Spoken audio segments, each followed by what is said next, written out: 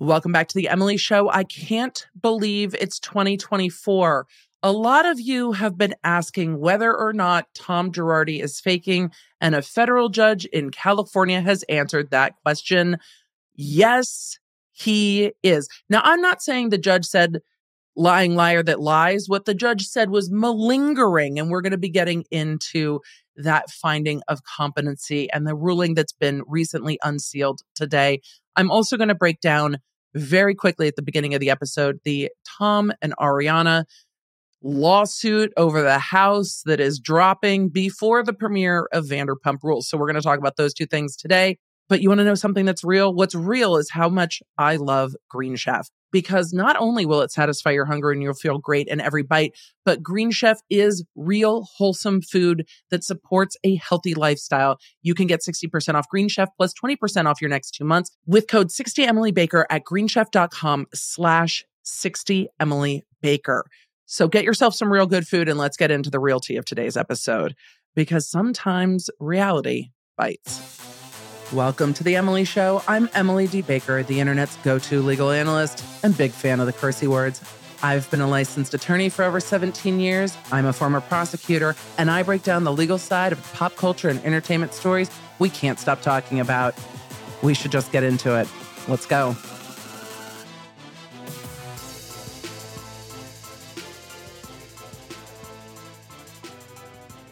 The first thing we are taking a look at today is one of the first legal filings of 2024. And yes, I waited for this filing to hit the court docket instead of reporting on it from TMZ's reporting of it. Why? I always want to see the documents for myself. If you watched Vanderpump Rules at all, or if you have heard me talk about it ad nauseum, it's because there are still shining lights of reality TV that I can't turn away from, and Vanderpump Rules is one of them. So Ariana and Tom are cohabitating in a mutual home that they bought together. Based on statements made on the show, it seems to me that they bought the house 50-50 ownership. They are not married. They were cohabitating. They have since broken up due to Tom's affair with another cast member and close friend of Ariana.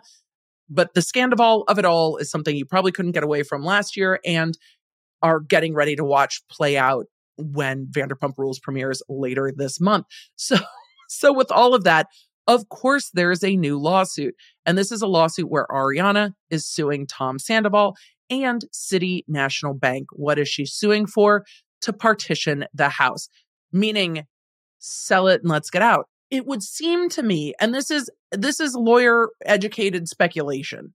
This is my legal educated guess. It seems to me that Tom is not willing to let Ariana buy him out of the house. Ariana is not going to let Tom buy her out of the house, or he can't. And they have come to a stalemate with what to do with the house. They were both still living in the house while the scandal was breaking down. But Ariana has been on Dancing with the Stars and she's performing on Broadway and she's like in Chicago.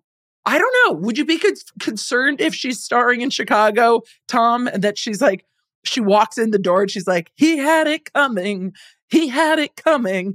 I don't know. Are you concerned? Maybe, maybe not. I'm teasing, sort of. But they were cohabitating in this house and had bought it 50-50. So what do you do when you break up your relationship, but there's no divorce proceeding that you're going through in court because there's no divorce because there's not a traditional legal marriage? Well, that's what this lawsuit is. This lawsuit is for essentially equitable division of the assets. They are trying to resolve this property in court because they cannot resolve it outside of court. And here's part of the problem. Is that based on what has been said on the show, and again, this is things said on a reality show. These are not things said under oath, though I have no reason to believe it's otherwise. Based on things said on the show, it seems that Tom Sandoval borrowed against the house to open his Tom Schwartz and Sandy's restaurant with Tom Schwartz on the show that took them forever to open. So if he took more equity out of this house than the 50-50, this might not just be an easy, we sell the house, you take your part, I take my part. There might be more to it. if Sandoval took out a loan against the equity in the house. So this could be a complex situation, and it seems that the two of them have not been able to resolve it. So that's where court comes in. So Ariana filed in court in Burbank. I actually know this courthouse. I law clerked for a judge in this courthouse. I never worked in this courthouse as a DA. Oh my God. I could think of nothing worse just because the drive from the South Bay would have been so miserable. All right. So filed in LA County, January 5th, 2024, Ariana Maddox versus Tom Sandoval. So you can see that this was filed in LA, January 5th, 2024, Ariana Maddox versus Tom Sandoval. The parties are plaintiff Ariana Maddox, residing in Los Angeles, defendant Thomas Sandoval, residing in Los Angeles, defendant City National Bank, is a national bank that's named herein as a nominal defendant that is a beneficiary of two deeds of trust encumbering the property. So there are two deeds on the property. Do we find out much more about that? No, we do not. First cause of action, partition against all defendants. For the Legally Blonde fans, just equitable division of the assets. This is essentially what they're asking for. As joint tenants in the property, plaintiff is entitled to partition of the property. Joint tenants means both own the property. Partitioning the property just means splitting it or dividing it. Discord exists among the owners of the property. Yes. True. Yes. All. Yes, all. Discord exists among the owners of the property, which has had and is continuing to have a negative effect on the ownership of the property and on plaintiff's enjoyment of her interest in the property. Plaintiff cannot use the property because Tom is at the property, right? So because discord exists and they have not been able to resolve this, I imagine this case will just go into mediation. Plaintiff requests that the property be partitioned by sale. That means that the court will force a sale. They will each take their portions away.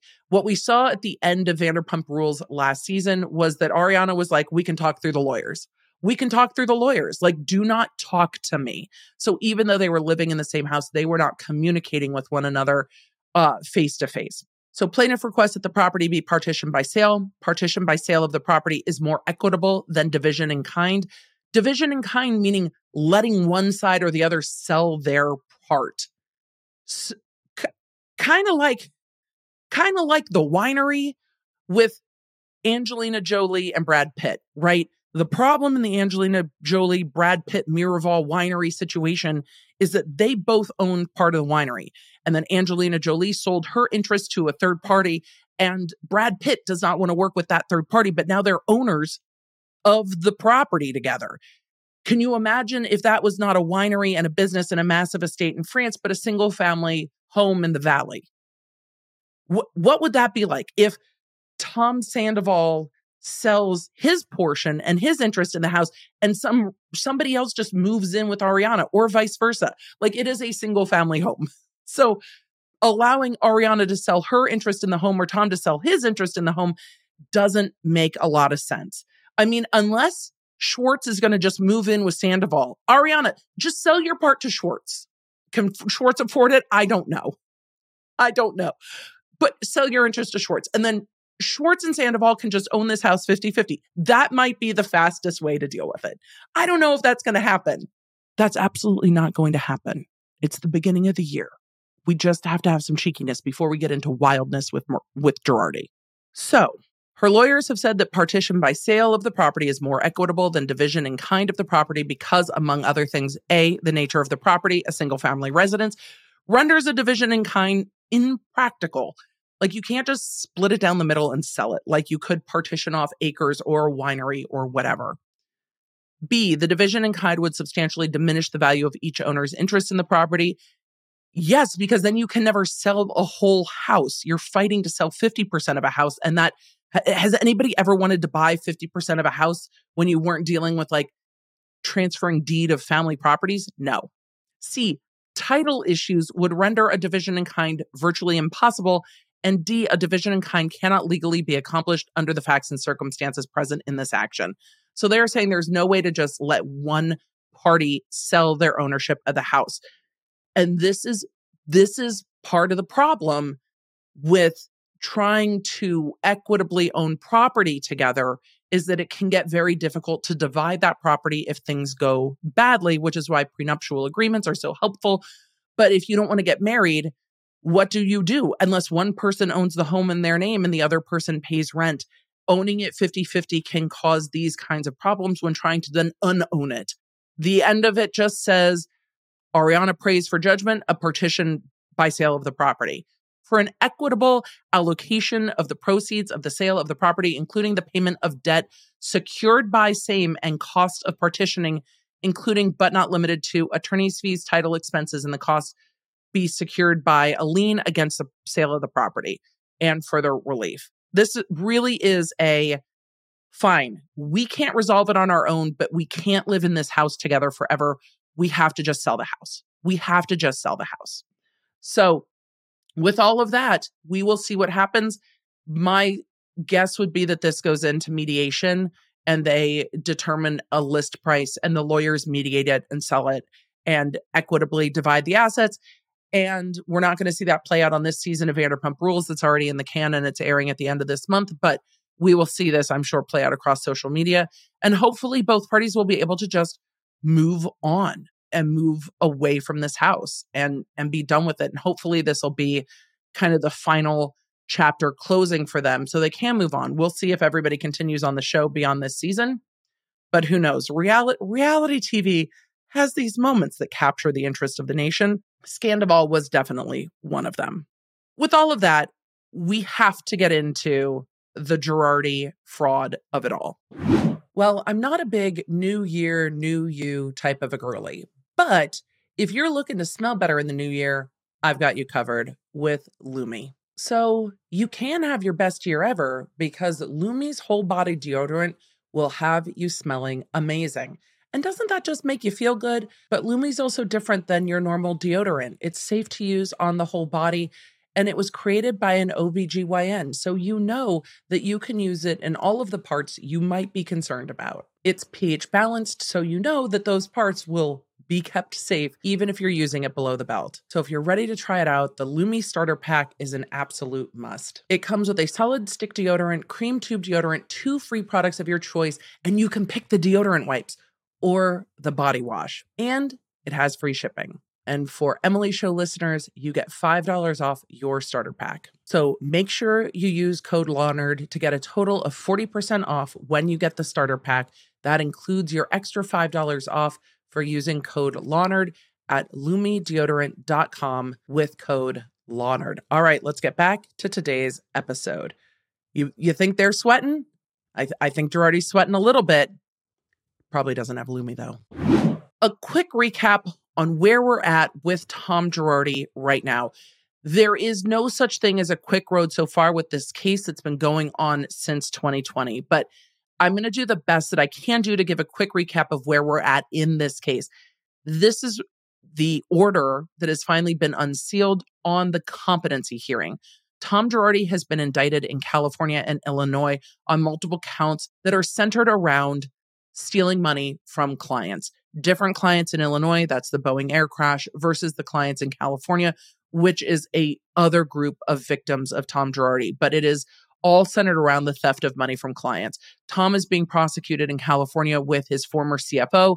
Remember, the former CFO had a side fraud where he just is accused of stealing a cute $10 million from the Girardi Keese law firm, while Tom Girardi is accused of stealing hundreds of millions from his clients. Yeah, that's all being prosecuted in California. The co-defendant got picked up when coming back to the United States from the Bahamas and has been in custody since. Tom Girardi, quickly after the bankruptcy happened in 2020, went into a conservatorship with his brother overseeing it. And at that time, there were a lot of questions that if he is ever going to be prosecuted, how will this conservatorship play into any future prosecution? How does the conservatorship impact the bankruptcy? With the bankruptcy, 0, 0, 0, none. The bankruptcy just happens with the bankruptcy trustees. Tom Girardi doesn't need to participate at all, and it's been going along without his participation. They asked the CFO, Kamen, who is also indicted with Girardi, to participate in the bankruptcy. He pled the fifth rapidly. And that's before we knew about the side fraud. We just knew about all the other sketchy shit that was going on. So as this case has continued to unravel since 2020, we're now in 2024, and we're seeing a move forward on the California indictment. And this is also going to be very helpful for the Illinois indictment. Do you remember when I read Judge Durkin's order, the vitriol that came through the writing of how outraged, how appalled, how offended Judge Durkin was at Girardi's behavior? Because in that court, it has been proven that the money for the Lion Air clients was taken by Tom Girardi. No, the criminal proceeding hasn't gone down yet, but the money was gone. And that has been proven through contempt hearings and other methods. The money is gone. So Judge Durkin did not hold back in saying this needs to be forwarded for criminal prosecution. This behavior is absolutely criminal. So it'll be very interesting to see how this plays out between the competency hearing here in California and whether or not there will be competency proceedings in Illinois, or whether the Illinois defense attorneys won't even try it because of this judge's ruling. So we need to look at not just the ruling that Tom Girardi is competent, but what the judge has to say about Tom Girardi's competency. Again, he's in his 80s. Can there be some mental shifts or mental declines? Yes, there can be. Does that mean you're not competent to be held criminally responsible? No, it does not. And I know that this judge is going to get into it, but she also says he's faking. So there's that. Let's get into this judge's ruling. I forgot to swoop when I did my rulings earlier. All right, so unsealed by order of the court, January 5th, 2024. The order finding defendant competent to stand trial. What does this mean? We're going to look at all the tea the judge has to say. But what this means is Tom Girardi can go to trial, and I imagine they're going to be trying to do that quickly. The court says this matter is before the court on the defendant's motion for an order finding incompetency. The defense said, "Excuse me, Your Honor, our defendant cannot stand trial. Can't do it. Just can't do it." And the prosecution said, no, that's not what we're doing. The record on this matter is extensive and includes a 3-day evidentiary hearing, the transcript of which has been filed on the docket. Expert reports from doctors Wood, Choi, Darby, Schroeder, and Goldstein, unredacted version, footnote 2, pre-hearing and post-hearing briefing and extensive exhibits. They had set this for a day, 1-day hearing. Then they extended it to a 3-day hearing. And then they asked the attorneys to do post-hearing briefing. So even after all the hearing, even after Tom Girardi cursed at the prosecutors during this hearing, even then, they still asked for post-hearing briefing. So the court has taken in quite a lot of argument from the lawyers and from the hearing and from the briefing. Having reviewed and considered the entire record, and for the reasons set forth herein, the court finds defendant is competent to stand trial and denies defendant's motion. Introduction. Current charges. Emily, when will you learn to not give your own road so far and just let the federal judge do it? When? Never. Emily, keep reading. On January 31st, 2023, former attorney, disgraced attorney, Your Honor, Your Honor, Your Honor, disgraced attorney. Former attorney Thomas Vincent Girardi was indicted on 5 counts of wire fraud in violation of 18 U.S.C. 1343. Defendant is accused of defrauding 5 clients, quote, by means of material false and fraudulent pretense, representations and promises, and the concealment of material facts, and defendant had a duty to disclose. Essentially, the alleged scheme to defraud is that defendant and his co-defendant unlawfully failed to pay their client victims certain settlement funds received by defendant's now defunct law firm Girardi Keese, and that they made misrepresentations and or offered fictitious excuses as to why the settlement funds could not be distributed to the client victims sooner. In addition to the 5 criminal charges, the indictment seeks an order of forfeiture in an unspecified amount traceable to the charged offenses. Good luck with the forfeiture The bankruptcy court is trying to find all that money. Procedural history: on February 6th, defendant was arraigned, entered a plea of not guilty, and was released on bond. Shortly thereafter, on March 13th, defense counsel sought an order for a mental competency evaluation of defendant. The order was granted. August 17th, 2023, defendant filed the present motion seeking an order finding him incompetent to stand trial due to limited cognitive functioning as the result of dementia. The matter was briefed in advance of the first of 3 days of hearing on the matter. With the filing of the last post-hearing brief on November 30th, 2023, the matter was submitted, meaning submitted for the court to make a decision. Defendant's position: I like this judge's writing.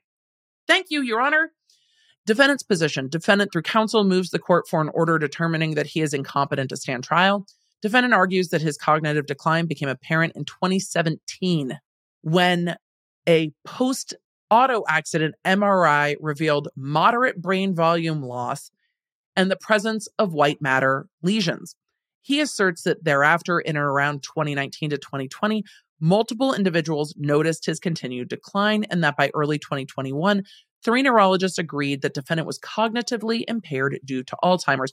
Remember, defendant was practicing law up until the absolute and staggering collapse of everything in 2020. Just saying. 3 neurologists agreed that defendant was cognitively impaired due to Alzheimer's disease or dementia.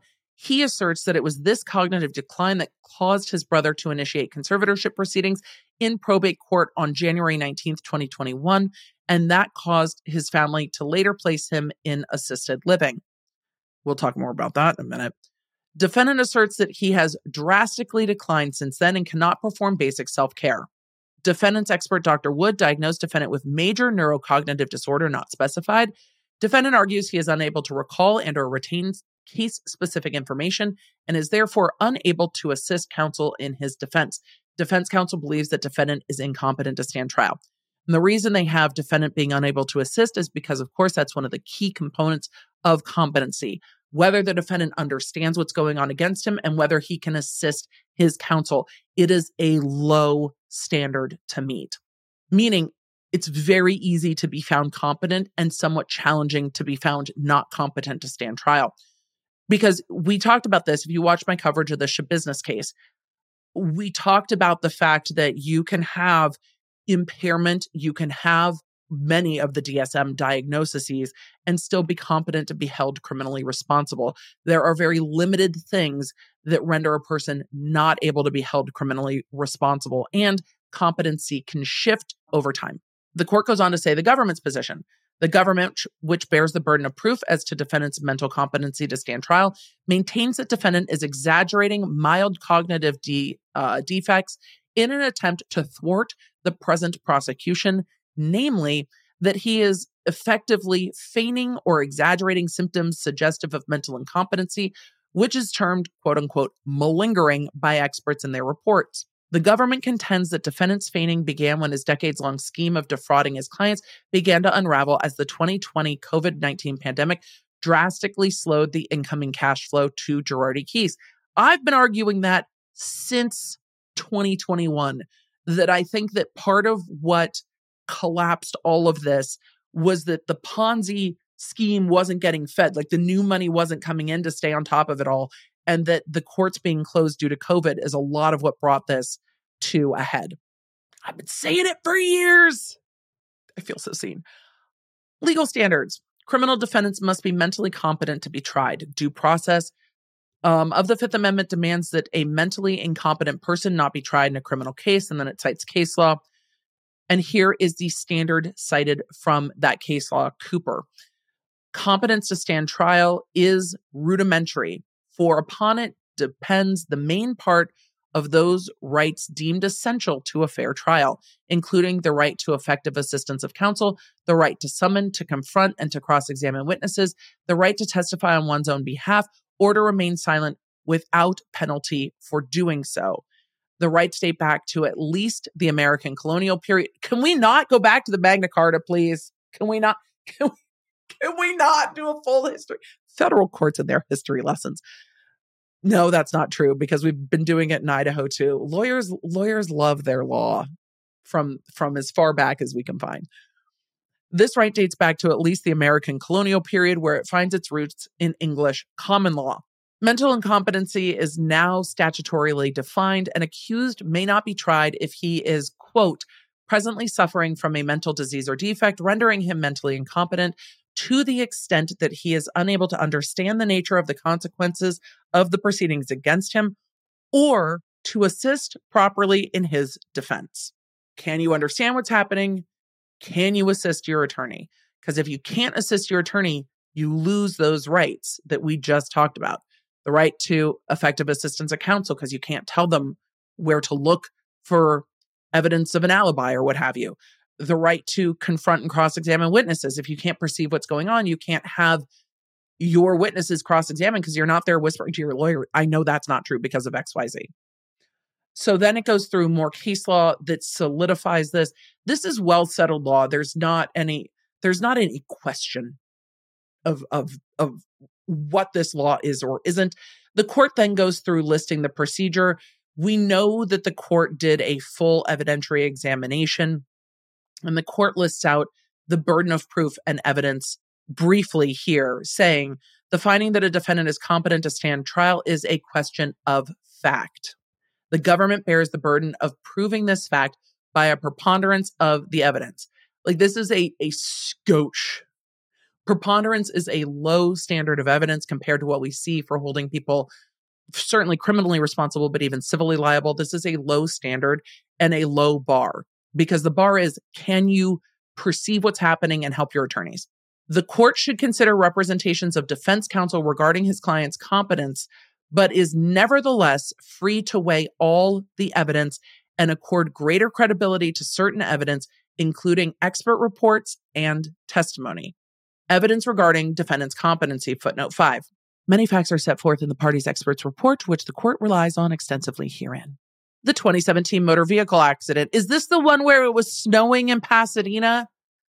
I don't think this is the one where it was snowing in Pasadena. No, that's when Erica's son came to help because somebody broke into the house and then somebody needed surgery on their eye. That was the snowing in Pasadena one. This is a different one, but we never heard about this accident till all of this unfurled, and then it was suddenly being discussed on Real Housewives of Beverly Hills a few seasons ago. It says on July 30th, 2017, defendant was involved in a motor vehicle accident. Specifically, he was brought to the emergency room by ambulance in the early morning hours after a late night crash. As a result of the 2017 MVA, defendant suffered orthopedic injuries and blunt force head trauma. The MRI at the time reflected no infarct or any other acute findings. That's in quotes, but noted, quote, moderate brain paraseminal volume loss. Doctors in the audience, I apologize. I can't read your handwriting and I can't pronounce medical words. It's not back in the day during EMT training. I was much better at this. I am well out of practice. Moderate brain volume loss, not following a particular pattern. According to the contemporaneous medical records of the doctor at the time, defendant's longtime primary care physician, defendant suffered a concussion. Within days of the accident, the doctor noted resolution of memory impairment other than amnesia for the accident itself. Not uncommon with any kind of head trauma to not remember the exact incident. But the doctor, his long-term doctor, noted a resolution of memory impairment back in 2017. 2019 fall. In February 2019, defendant fell and struck his head, requiring stitches. The medical records from the doctor's physical exam indicate that neurologically, defendant had imbalance and fine motor tremors. His exam also reflected that defendant's memory was, quote unquote, normal, that he was not forgetful, and that he had no memory loss. He also had quite normal insight, normal judgment, normal attention span, and concentration. The doctor recommended further consultation with the neurologist, but this did not occur until 2021 in connection with legal proceedings. Why is that pointed out? Well, in 2019, defendant might have fallen because he was imbalanced. He might have fallen due to progressing age, but it wasn't of such a concern that they followed up on it in any way at all, because he didn't follow up on it until 2021 in connection with legal proceedings, which changes the consideration of whether he was really worried or whether he was worried about consequences. 2020 communications from defendant to clients, co-counsel, and employees. While the court does not have before it all the legal work defendant performed during 2020, it did receive the following exhibits reflecting some of his work and communications. Oh, the Lion Air case. If you would like an entire playlist of all of this stuff, it exists on YouTube. And a lot of it here on the podcast as well, because this has been covered here since 2020. On May 14th, 2020, defendant wrote a letter to his client regarding Lion Air distribution of settlement, stating that Boeing had given special authorization to distribute 50% and offering reassurance that he was fairly confident the balance would be done within 30 days. Emily, side note, that's all a lie. By May, the money had been distributed by Boeing about the Lion Air crash, had been distributed in March 100%. And Boeing doesn't give special authorization to distribute 50%. All of that is bullshit. Okay, continuing on. So in May 2020, he's lying to his clients to stall them. June 19th, 2020, defendant authored a similar letter to another Lion Air client saying, quote, there were serious issues that he had, quote, been back east 4 times to get everything resolved. What are you going back east for? Isn't Boeing located in Seattle? Not east. Also, do you call Chicago back east from California? No, because that's where the case was out of. Illinois. Illinois is not back east. Keep going, Emily. Not the point. He'd been back east 4 times to get everything resolved, and that he thought he needed an additional 2 weeks and would at minimum insist that interest be paid within 2 weeks. That's June. The money was distributed in March. The money should have gone to him. Also, he wasn't traveling for shit. On July 31st, 2020, defendant authored a letter to another client, one in bankruptcy proceedings, stating, quote, we are trying desperately to get everything figured out. Another side note, he is writing this letter in July 2020 to a client who is in bankruptcy proceedings, telling them that they are desperately trying to get everything figured out. But the money is gone. The money was distributed in March and it's gone. And this client is in bankruptcy and he's saying, I'm trying to figure it out. He's not trying to figure it out. The money is gone. This is referencing working with a bankruptcy trustee to determine how much should go to the estate and how much should be distributed to her. On February 12, 2020, the bankruptcy court had entered an order specifying the amounts that were to be distributed among the various parties, including the recipient of the letter. On September 28, 2020, defendants sent a memorandum to all the attorneys who worked for Girardi Keese, telling them that work from home strategy of the COVID-19 pandemic was not working. In it, he told attorneys that Girardi Keese's income had been reduced by 90%. Sir, the courts are closed. No one's going to trial. You can't force anyone to settle. It has nothing to do with working from home and everything to do with the courts closing and you being completely enveloped in debt. He wanted the attorneys to come back to work in the office. Defendant advised the attorneys that the office space would have only 40% occupancy and that the mayor of Los Angeles had already issued a document which permitted law firms to be open, that everyone would be required to wear masks when walking around the office, and they must practice social distancing, have their body temperature checked twice daily, stay home and seek testing if they showed symptoms, and avoid large in-person conferences. On October 30th, 2020, defendant followed up with a memorandum to all attorneys, again trying to convince them to come back to the office rather than continuing to work from home. All of those were just like, no. All of the attorneys are just like, no, we're not coming back. We can work from home. Therein, he included a timesheet for attorneys to report the cases they were working on, describe their work product, and indicate the time they spent doing so. In the memo itself, defendant gave specific information regarding the reduction in cash flow to the firm from $45 million to $55 million in 2019 to an estimated $3.5 million in 2020. On December 4th, 2020, defendant left a voicemail for Jay Edelson of Edelson PC. I've played that voicemail in other content, in which he noted that he had seen the allegations made in the Edelson versus Girardi case, which he criticized as terrible. He stated that he thought he had gotten clearance to send money out today and then asked Edelson to call him, giving him his phone number. On December 27th, 2020, defendant left a second voicemail for Jay Edelson stating that he believed there had been a quote-unquote miscommunication and that he thought everyone would get paid at the same time. Defendant said that the money was held in trust. He also said he'd been sick with cancer of the eye and asked Edelson not to, quote, be bad to me, assured Edelson that he was, quote, a nice guy, and suggested that they, quote, work everything out in a nice way.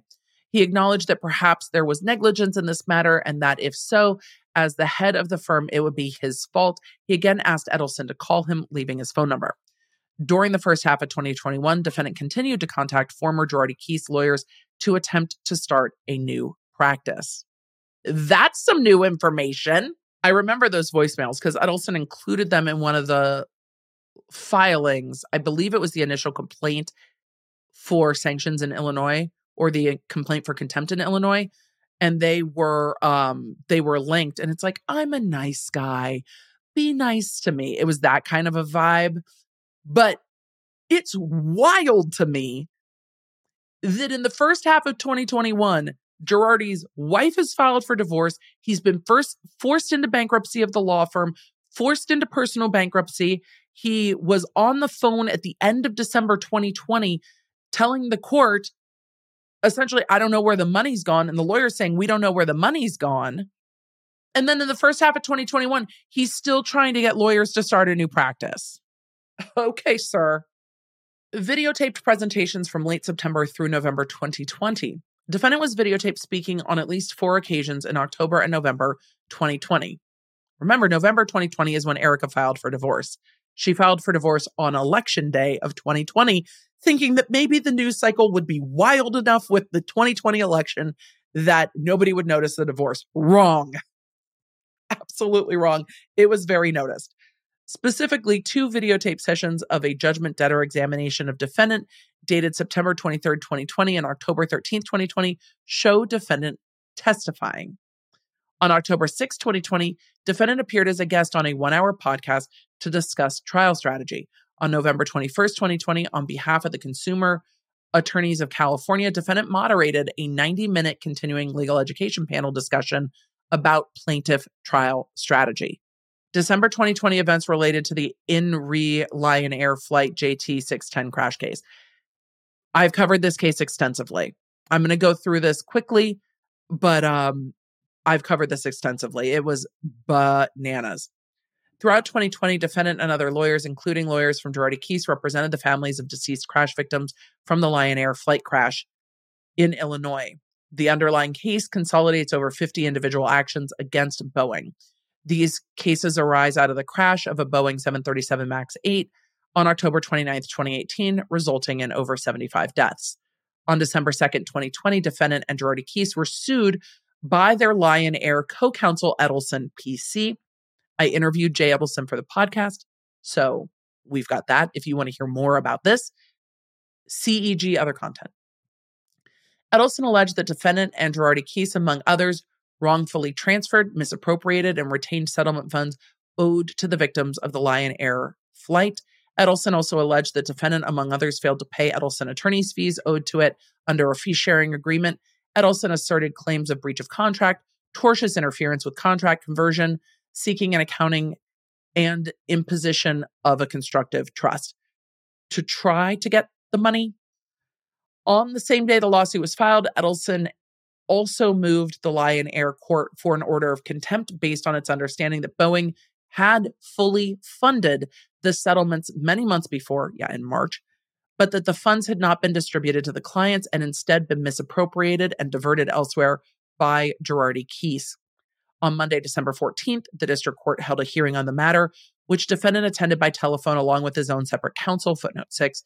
During the hearing, counsel for Girardi Keith's gave the following answer to the judge's question about what happened that went off the rails for the 4 cases that Boeing had funded by wiring settlement funds to Girardi Keith's. Quote, "It's very, very difficult to say, Judge. Mr. Girardi is 81 years of age and has had issues regarding his mental competence." So the judge is like on the phone, counsel, what the fuck?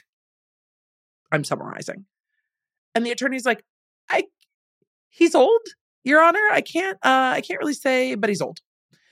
This representation by Girardi Keith's counsel preceded any medical evidence the defendant had experienced, quote, any memory issues. What do you think the judge is insinuating there, folks? The judge is insinuating that Girardi has been using this as a shield even before any medical examinations took place. Was this a plan all along? It seems so. And the judge laid it right the fuck out. His own counsel echoed the statement by counsel for Girardi Keese, stating that defendant was not able, quote, to understand the natures of the proceedings or provide her counsel with useful information. So the attorneys are using competency language to say, we don't really know, Your Honor. He's old. The same day, the Lion Air court held defendant in contempt, froze defendant and the law firm's assets, and entered a judgment against them in the amount of $2 million. The court's like, money's gone. Fuck this shit. Assets frozen. And all of this played out on Real Housewives of Beverly Hills as literally the women are holding up their phones going, oh my God, can you believe that this just happened? Like the whole time. Assets frozen. The next day, Los Angeles Superior Court Judge Holly Fuji issued a separate order to show cause why defendant should not be reported to the California State Bar for misconduct and violation of the rules of professional conduct and withholding settlement funds. That is in the Rigomez matter. Announcer voice. The defendant has since been disbarred. I covered those actions as well.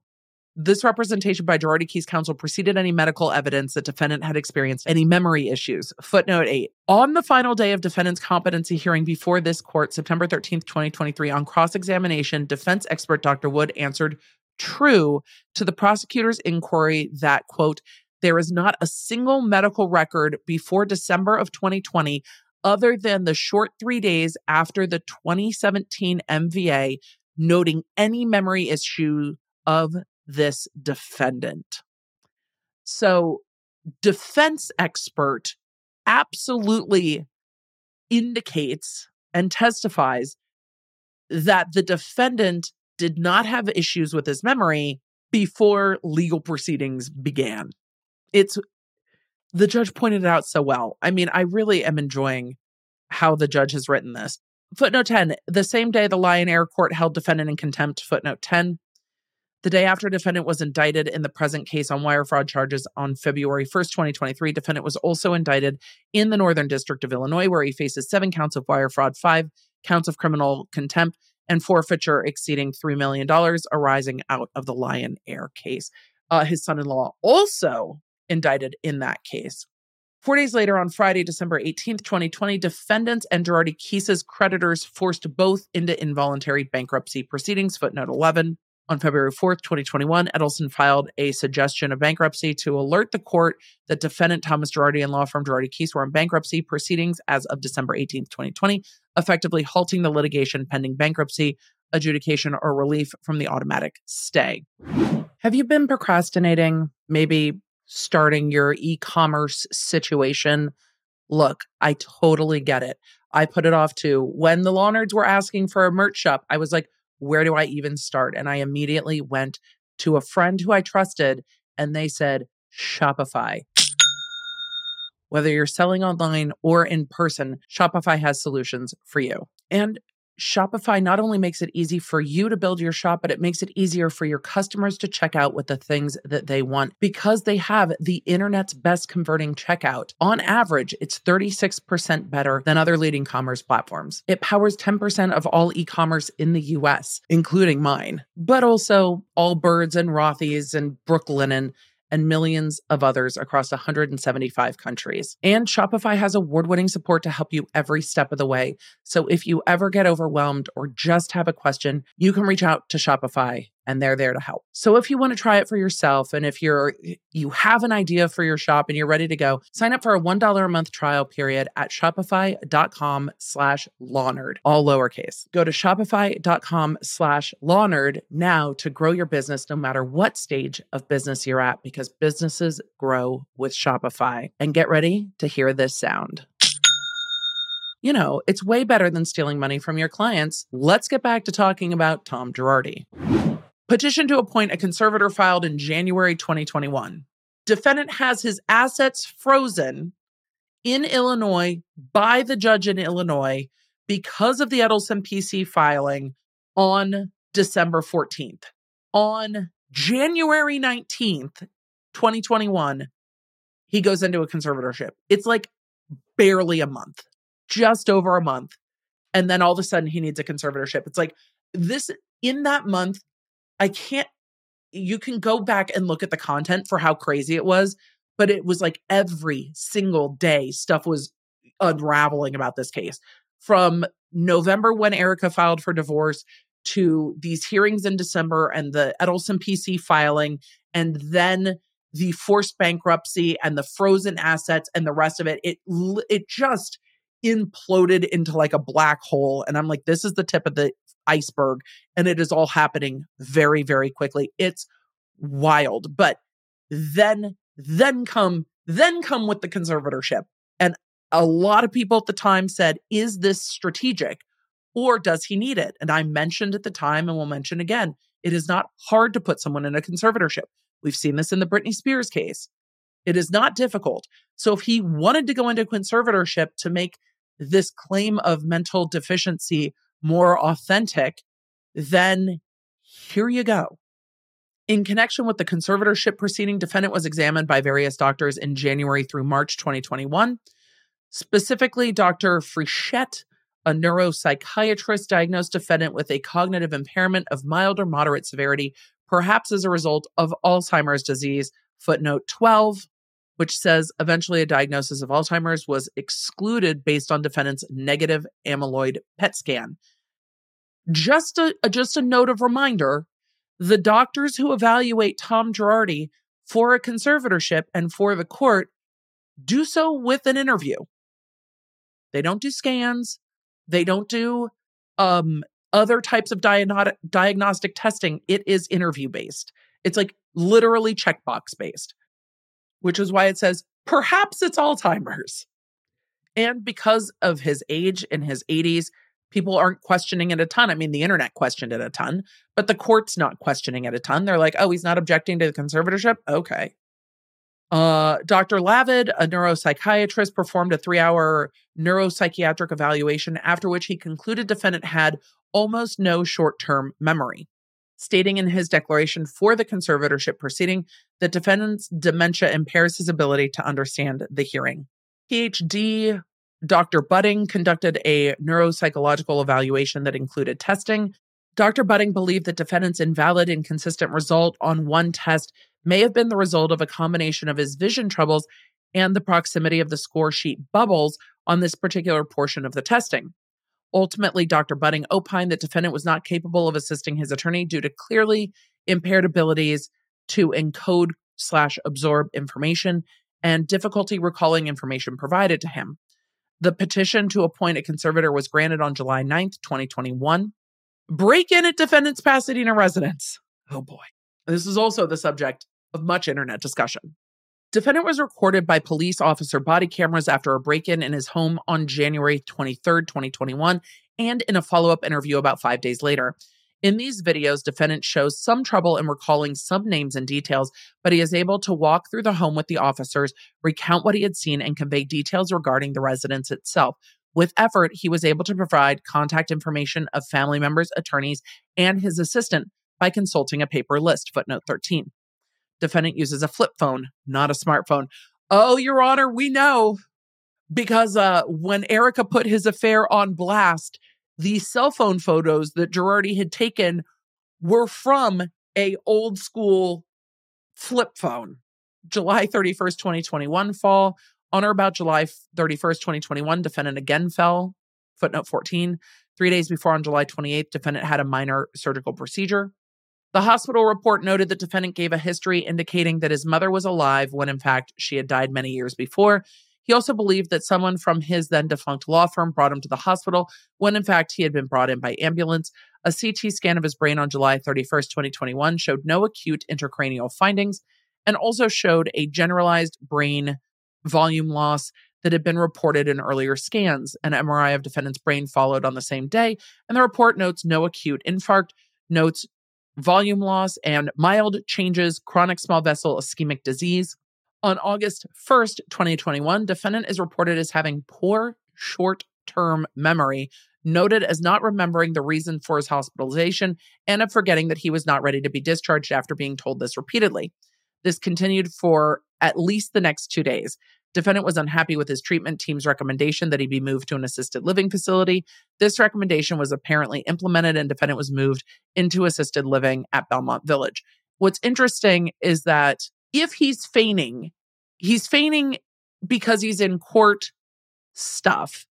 And then when the medical providers are like, well, obviously you still need care, he's like, what are you talking about? I don't want to go to assisted living. It's like, you can't have it both ways. Post hoc accounts of defendant's cognitive decline. There were no contemporaneous anecdotal reports, i.e. text messages, emails, letters, of defendant's alleged cognitive decline from 2017 through the end of 2020. The first of such anecdotal reports were made to defendant's lawyer and or experts related to the conservatorship proceeding in 2021. So they're saying, look, there's nothing. There's nothing during this time. No conversation seemed to be being had that anyone's worried about Tom's capability. In a February 25th, 2021 letter to the psychiatrist retained by defendant's family in support of a conservatorship, Richard Kramer, defendant's friend of over 2 decades, who also worked with defendant on many trials, who had been his photographer, recounted that he noted defendant's decline began after the 2017 motor vehicle accident, which is what Erica said as well on Real Housewives. But Erica said it as all this was unraveling. None of this was said in 2017. In an email of the same date to defendant's counsel, defendant's legal assistant noted the same decline, providing samples from 2019 and 2020, including defendant asking the identity of a woman in a picture with him, his wife, forgetting she had given him particular files, forgetting details about cases, repeatedly dictating the same letter to the same person, failing to recognize employees, and calling her in for work after the firm had closed. A consultant who had worked for Girardi for a number of years was interviewed by Dr. Goldstein, a government expert in this proceeding, about the consultant's interactions with defendant. The consultant reported that approximately 6 to 9 months after the car accident, defendant didn't have the same attention to detail or the same short-term memory. She'd notice he'd say, "Hey, babe," to people instead of their names, people he should have known. It's like cheating, quote unquote, but I never saw him not recognize someone. I do that so much. Is that terrible? God, I'm too ADHD. There's times when I completely blank on people's names and I'm like, hey girl, hey. But oftentimes I say that because that's also just what I say. So don't think of ever saying, hey girl, hey, I've forgotten your name, though it is possible. But the short-term memory is a fun quirk of neurodivergence. But again, this person said they never saw him not recognize someone. Nevertheless, she didn't think he was any less sharp. The consultant stated that defendant had stolen her friend's money and that she confronted him about it when she last met with defendant in mid-May 2019. She also noted that she observed him at an arraignment in a current matter, or at the arraignment in the current matter, and believed he recognized her. She reported to Dr. Goldstein that she observed the defendant appeared fragile in front of the cameras, but did not appear to need assistance once he reached the hallway, presumably out of sight of the media. What an interesting observation. Defendant's daughter, Jennifer, was also interviewed by Dr. Goldstein. Jennifer had been estranged from defendant for a number of years, but reconciled with him in early 2021. After the collapse. When she did see him, she became concerned regarding his ability to live alone. He'd always had people to manage his medication and take care of his home, and was unlikely to learn how to do it then. I would just say that a man who's had people taking care of him his entire life is also unlikely to all of a sudden be able to manage his own life and household in his 80s. That's not shocking to me, but it also doesn't mean he can't go to trial. He'd always had people to manage his medication and take care of his home, and was unlikely to learn how to do it then. He wasn't driving anymore. He made notes about his practice, but Jennifer believed a lot of defendant's notes were gibberish. Defendant could not recall details regarding family members, including thinking his grandson was his nephew. Jennifer occasionally had to remind him to shower, get dressed fully, or change his clothes. Imagine there might also be an amount of depression that would go with this stunning and swift collapse. In February 2021, defendant's longtime lawyer friend, does it need to be indicated that they're lawyer friends? Like, can't they just be friends? Richard Marmoro sent a text message to defendant's brother, which was then forwarded to defendant's attorney, providing an example of defendant's earlier loss of orientation as to place in March 2020. We were all disoriented as to place in March of 2020. Specifically, Marimo explains that in March 2020, he ran into defendant in the lobby of the federal court and quickly ascertained that defendant was looking for a particular department of the Superior Court and was in the wrong building. Marimo became concerned for his friend because he knew defendant had appeared hundreds, if not thousands of times in Superior Court over the previous 3 decades. To be fair, they are very different court buildings in Los Angeles. Like the federal court and the civil Superior Court and the criminal court, none of them look anything alike. And they are not in the same, they're close to each other, but they're not in the same place. A defense expert interviewed defendant's longtime housekeeper, who in early 2021 transitioned from being defendant's housekeeper to caregiver. She helped care for him for about 7 months before he moved to Belmont Village. Defendant's housekeeper reported she first noticed a change after the 2017 motor vehicle accident, giving examples that he could not make a sandwich. He would wear the same socks 3 or 4 days in a row. Okay. He would bring home dirty, empty styrofoam cups from the office. The first medical notation suggesting cognitive decline was around the time the conservatorship proceeding was initiated. In late February 2021, after speaking with a defense expert involved in the conservatorship proceeding, Dr. Parek, who had made contemporaneous notes in 2019 stating defendant's memory was normal, made an entry in his notes retrospectively noting a cognitive decline. Interesting. Ever since his motor vehicle accident where he went off a cliff in 2017, fracturing his ankle and having head trauma, he has not been the same. There has been a marked change in his cognition, often repeating stories, talking about the past and focusing on past accomplishments. Over the last 2 years, socially, his gait became slightly impaired, more shoveling. It says spelling, shuffling, and he seemed to get occasionally confused when out in public. The doctor saw defendant the same day he made the note, and he added for the first time in his office notes that defendant had impaired memory or poor insight and judgment. So in February 2020, Girardi went to his doctor, and then his doctor started saying, oh, actually, in hindsight, maybe there was an issue. Don't medical professionals note those things contemporaneously? An attorney who were like, which is it? At this point, sorry for the tangent, but was everyone covering for defendant because he was bringing in the money? So after 2017, everybody's like, well, we don't want to say anything because the practice is still going well and it's making $50 million a year or whatever. So we're just going to ignore any signs of cognitive decline to cover all of this up. Who cares what happens to his clients? I mean, as long as we're getting paid. Is that what's happening? Or was there no cognitive decline? Maybe there were some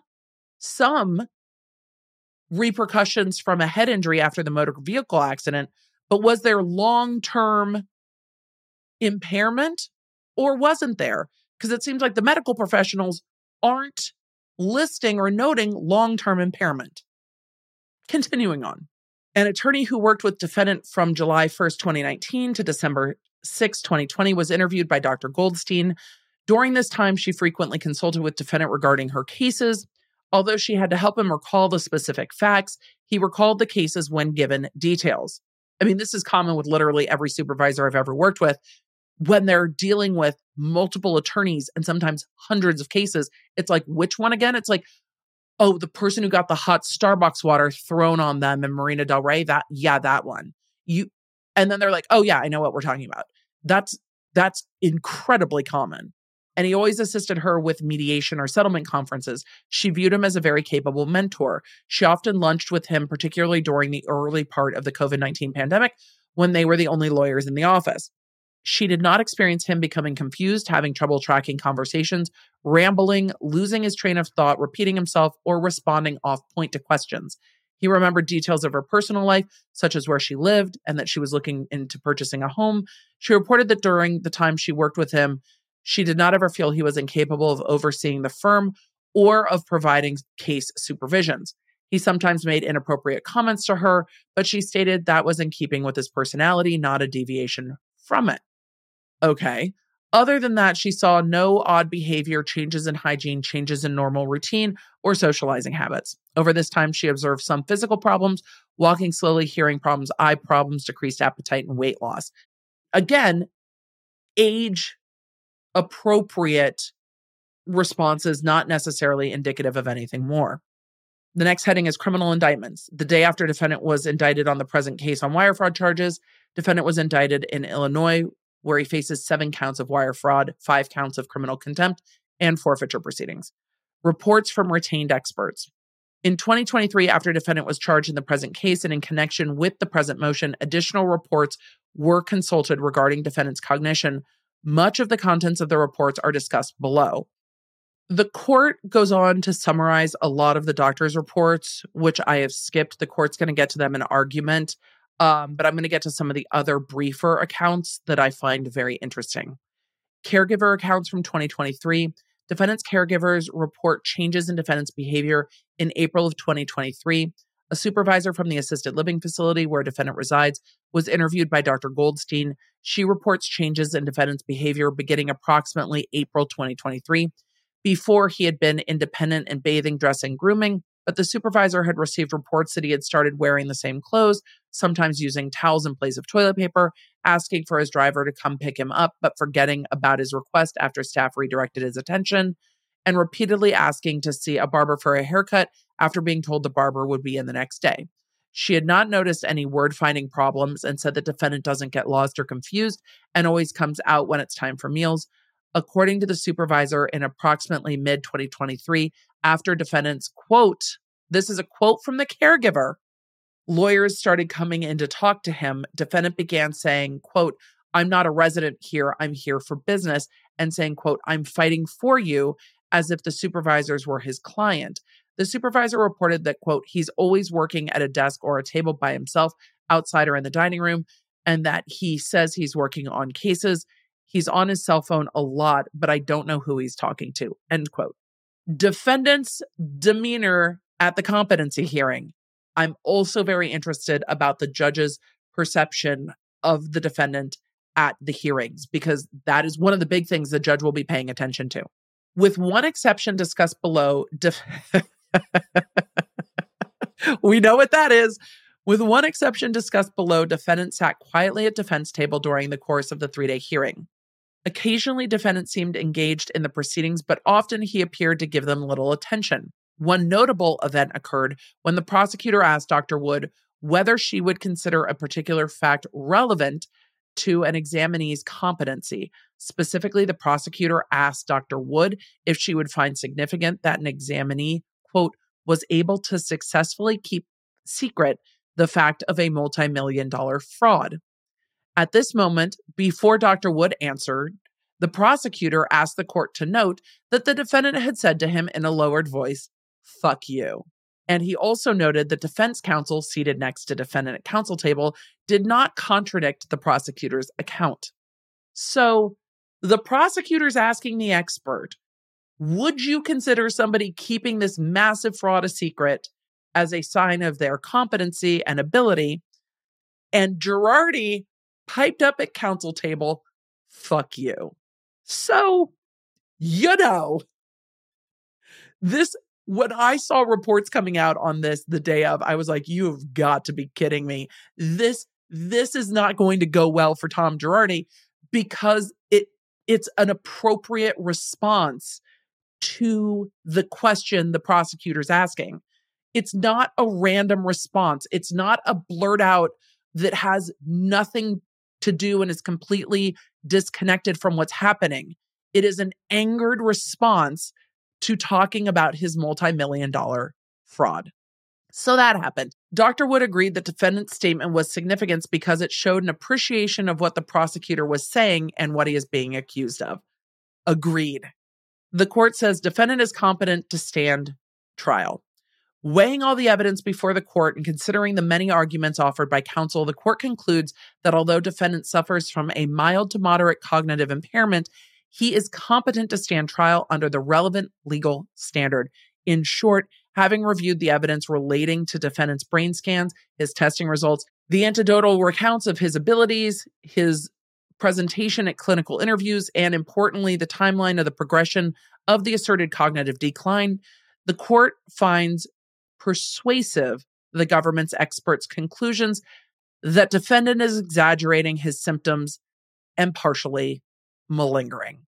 The court finds persuasive the conclusion that the defendant is exaggerating and partially malingering.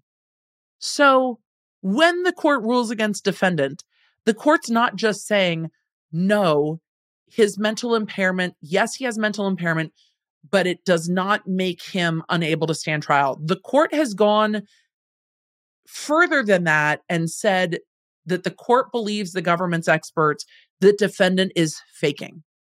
Defendant is exaggerating his symptoms. Defendant is trying to raise cognitive impairment as a defense by faking, which is what malingering is. So fakey faker. As a result, and as explained further below, the court concludes defendant is able to understand the nature and consequences of the proceedings against him and to assist properly his defense counsel. Yet, if he's faking and exaggerating to try to get out of it, it shows that he appreciates the nature and consequences of what he's facing and that there's nothing he can do to get out of this. The court in Illinois already concluded that he stole from the Lion Air clients in the civil case. What are you going to do in the criminal case, Tom? What's your defense there? His defense is, I can't stand trial. That's not going to fly. And the feds are not the ones you want to fuck around with this stuff with either, because the feds have the time, money, and energy to get the experts to do the evaluation. The feds aren't going to go, oh yeah, we agree he's not competent, send him out to competency court, have him evaluated. The feds have time. The feds have time to do all of this. And that's exactly what they did. The court goes on to continue to back up their ruling. And we're going to peek in on some of those things real quick. Written and recorded evidence that is contemporaneous with defendant's first claim of incompetency shows no significant cognitive impairment. Like, the court's not mincing words here. The experts opining on the subject agree that neurodegenerative disease relevant to defendant are slowly progressive. Thus, defendant's reported dramatic decline from November 2020 to mid-December through January 2021 deviates from the normal trajectory of any likely neurodegenerative diseases from which defendant may suffer. Sir, you do not have a rapid decline from November 2020 to January 2021. That's not how this works. You know what rapidly declined from November 2020 to January 2021? His wealth, his wife, his law firm, and all the rest of it. Everything exploded, imploded, black hole. All of it happened during that period of time. From Election Day on 2020, when Erica filed for divorce, to Edelson PC filing that contempt proceeding and lawsuit in the court in Illinois not very long after that, to being forced into bankruptcy by the end of December, to saying that he needed to go into a conservatorship in mid-January. The rapid decline was his fraud, not his mental state. Though that mental decline, he might have had an upset to his mental state because of the rapid decline and unraveling of his law firm and the fraud and the rest of it. But it's not neurodegenerative disease. It goes on to say, thus, given the slow progression of neurodegenerative diseases, and given that defendant's very first claim of cognitive impairment occurred in a legal proceeding on December 14th, 2020, writings and recordings in the months and weeks before this claim become relevant. Several such written and recorded communications show defendant communicating well, seemingly without any or with very mild cognitive impairment. You know what the court just said?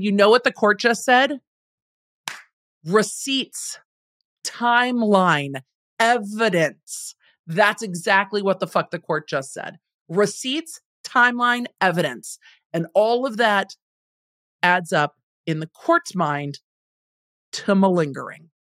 Defendant's performance in the podcast on October 6, 2020 is inconsistent with a claim that he suffers from a mental impairment making him incompetent to stand trial. Defendant engages in a conversation with the host on the topic of jury selection and the importance of jurors. Overall, his performance is cogent and intelligent. Defendant's performance in moderating a 4-lawyer panel in late November 2020 is similar. Defendant listened to all the presentations, made observations about similarities between them, e.g. the use of visual aids and the massive preparation of the trial attorneys. Dr. Goldstein made similar observations regarding judgment dinner examinations taking place on September 23rd, 2020 and October 13th, 2020. These recordings are strong evidence that defendant suffered from, at most, a mildly limiting cognitive impairment as of September through November 2020. Indeed, from the court's non-expert perspective, these videos show no more than a normal age-related decline. Defendant left voicemails for his Lion Air co-counsel in December 2020 that demonstrate he understood that allegations of fraud had been made against him and the law firm. The first voicemail was left less than 2 weeks before the hearing in which his competency was first questioned. The second, more detailed message was left less than 2 weeks after the hearing. These voicemails show, contrary to the claims of Girardi Keese's counsel and his own counsel, the defendant understood the nature of the civil lawsuit filed by Edelson PC and understood the nature of the civil contempt hearing in the Lion Air case. The court goes on to say that the legal standard for competency to stand trial is met and talks about the fact that the defendant is able to understand the nature and consequences of the proceedings against him.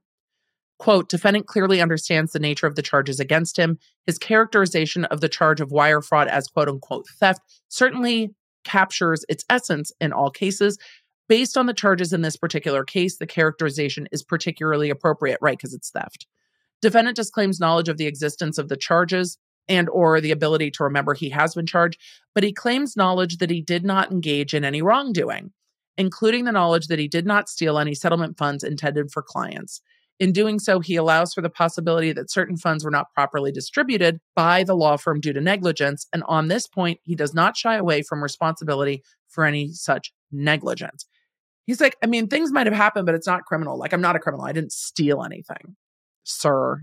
As discussed at length herein, defendant's purported denial of knowledge of the charges made against him and or the purported failure to remember such charges once reminded of them is wholly lacking in credibility. Defendant's overall understanding of the current proceedings, including their nature and consequences, was demonstrated when the charges against him were framed in the hypothetical by Drs. Wood and Goldstein. Indeed, most likely drawing on decades of experience as a civil trial attorney, defendant demonstrated an extensive understanding that far exceeds that of an average criminal defendant. He showed a knowledge of the substance of the charges, the factual allegations underlying those charges, and how those charges might relate to the operations of Girardi Keese, how to defend against those charges, how a trial proceeds, and the role of others involved in the trial, and the likely consequences if found guilty. So faking faker and possibly lying liar. The court's just like, this feigned, purported, I don't know what I'm being charged with, is wholly lacking in credibility. Strong words from this federal judge. And then we're getting to the conclusion. For the reasons set forth herein, the court finds defendant is competent to stand trial and denies defendant's motion for a finding of incompetency. The court issues the present order provisionally under seal within 5 days of the entry of this order. The parties are to identify those portion of the court's order that they believe should remain sealed. In doing so, the parties should consider the court's previous orders on the topic and the fact that the transcripts in this matter are already part of the public docket. Nothing appeared to be sealed out of this. Nothing was redacted out of this. The court had very strong words for Tom Girardi in the way that a federal judge does. Wholly lacking in credibility is a pretty strong rebuke.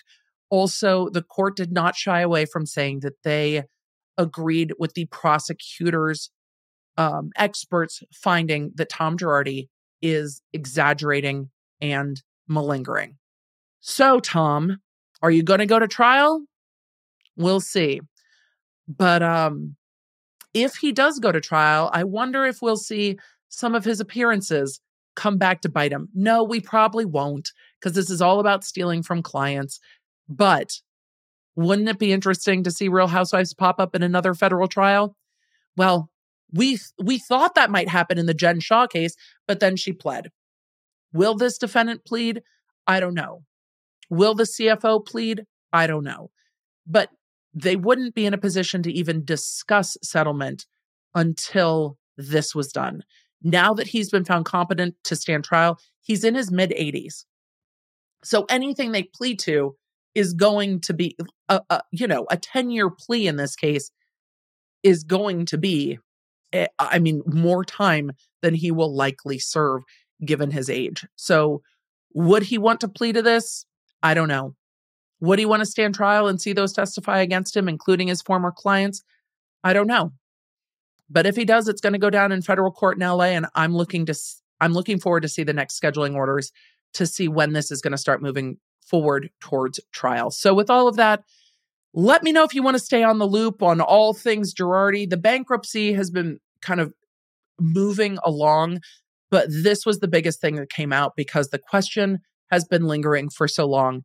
Is Tom Girardi faking? And the federal court has said, to some extent, yes. Does he have some mild impairment? Yes. Does he have the impairment he says he has? No. And isn't it interesting that when the legal proceedings started, everybody's like, oh, there was this accident in 2017. We need to talk about it now.